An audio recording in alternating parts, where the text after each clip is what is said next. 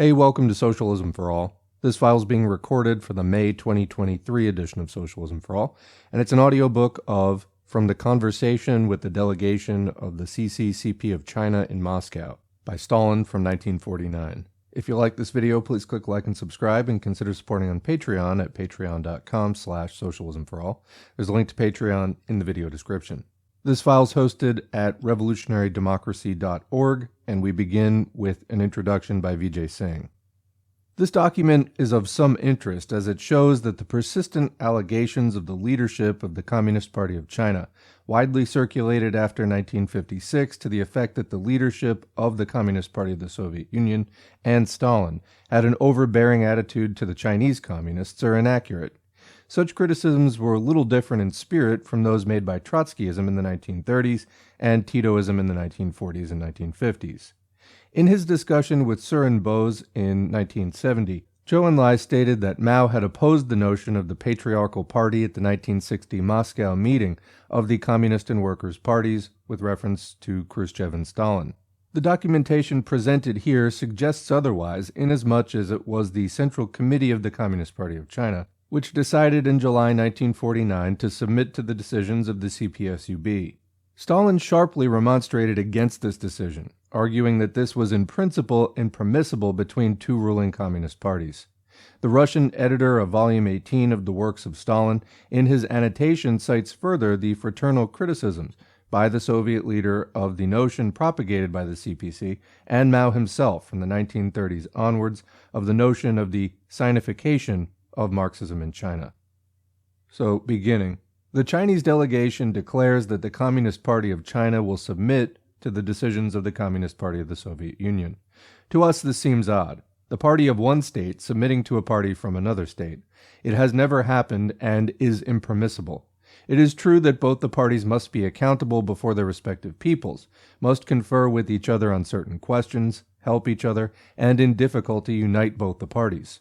So today's meeting of the Politburo with your participation serves as one of the forms of association between our parties, and it must be so.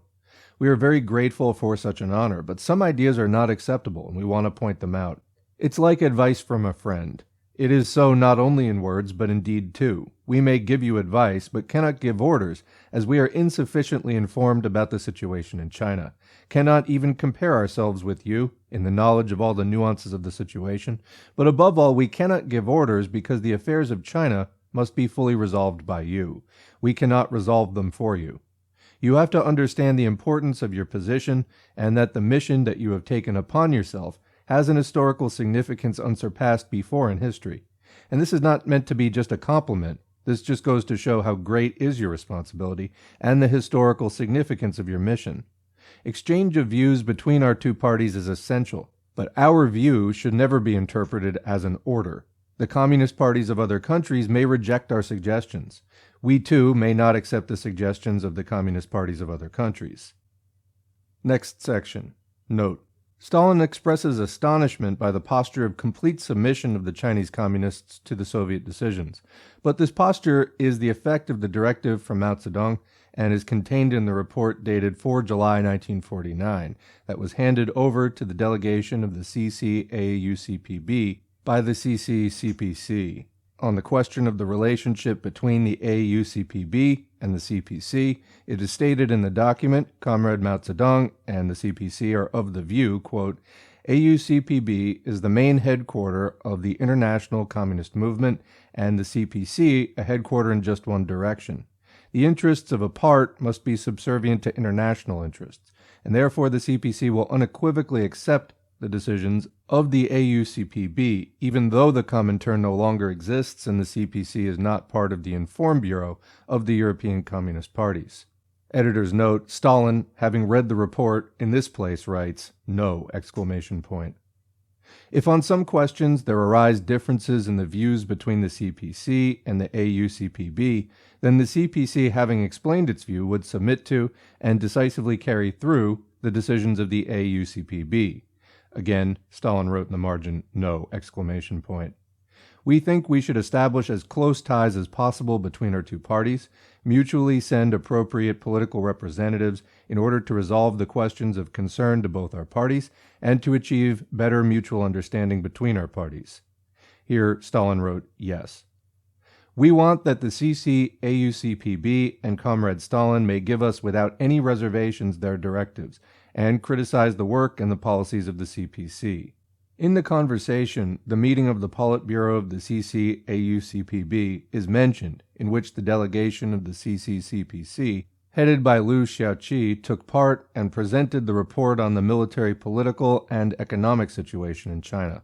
From the beginning of 1947 to the end of 1949, Mao Zedong's visit to the USSR was several times planned and then postponed. Regular communication was maintained for a prolonged period between him and Stalin, which was carried through radio communication and highly secret. Neither the Ministry of External Affairs nor the Soviet Embassy in China knew about it. Stalin proved himself as an experienced conspirator and finally met Mao Zedong not as a partisan and rebel leader, but as the leader of the victorious Chinese Revolution, the chairman of the newly born People's Republic of China. The conversations during the visit of Mao Zedong to the USSR during the 16th of December and the 17th of February 1950 are contained in the book by Ladovsky, The USSR and Stalin in China's Destiny. Fragments of the theoretical reasoning of Stalin in conversations with Mao Zedong are also of interest as set forth, according to materials of V. M. Zhukhrai, in the book by V. V. Vakani, The Personal Secret Service of J. V. Stalin, Moscow, 2009. Quote, "You speak of Sinified socialism. There is nothing of the sort in nature. There is no Russian, English, French, German, Italian socialism, as much as there is no Chinese socialism. There is only one Marxist-Leninist socialism. It is another thing that, in the building of socialism, it is necessary to take into consideration the specific features of a particular country. Socialism is a science, necessarily having, like all science, certain general laws, and one simply needs to ignore them, and the building of socialism will be destined to failure. What are these general laws of building of socialism? 1. Above all, it is the dictatorship of the proletariat, the workers' and peasant state, a particular form of the union of these classes under the obligatory leadership of the most revolutionary class in history, the class of workers. Only this class is capable of building socialism and suppressing the resistance of the exploiters and petty bourgeoisie. 2. Socialized property of the main instruments and means of production, expropriation of all the large factories and their management by the state.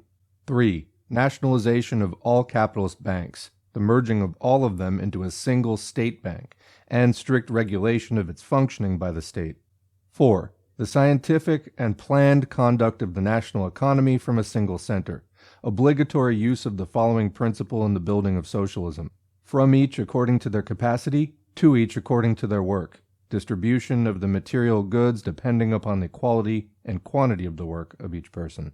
5. Obligatory domination of Marxist-Leninist ideology.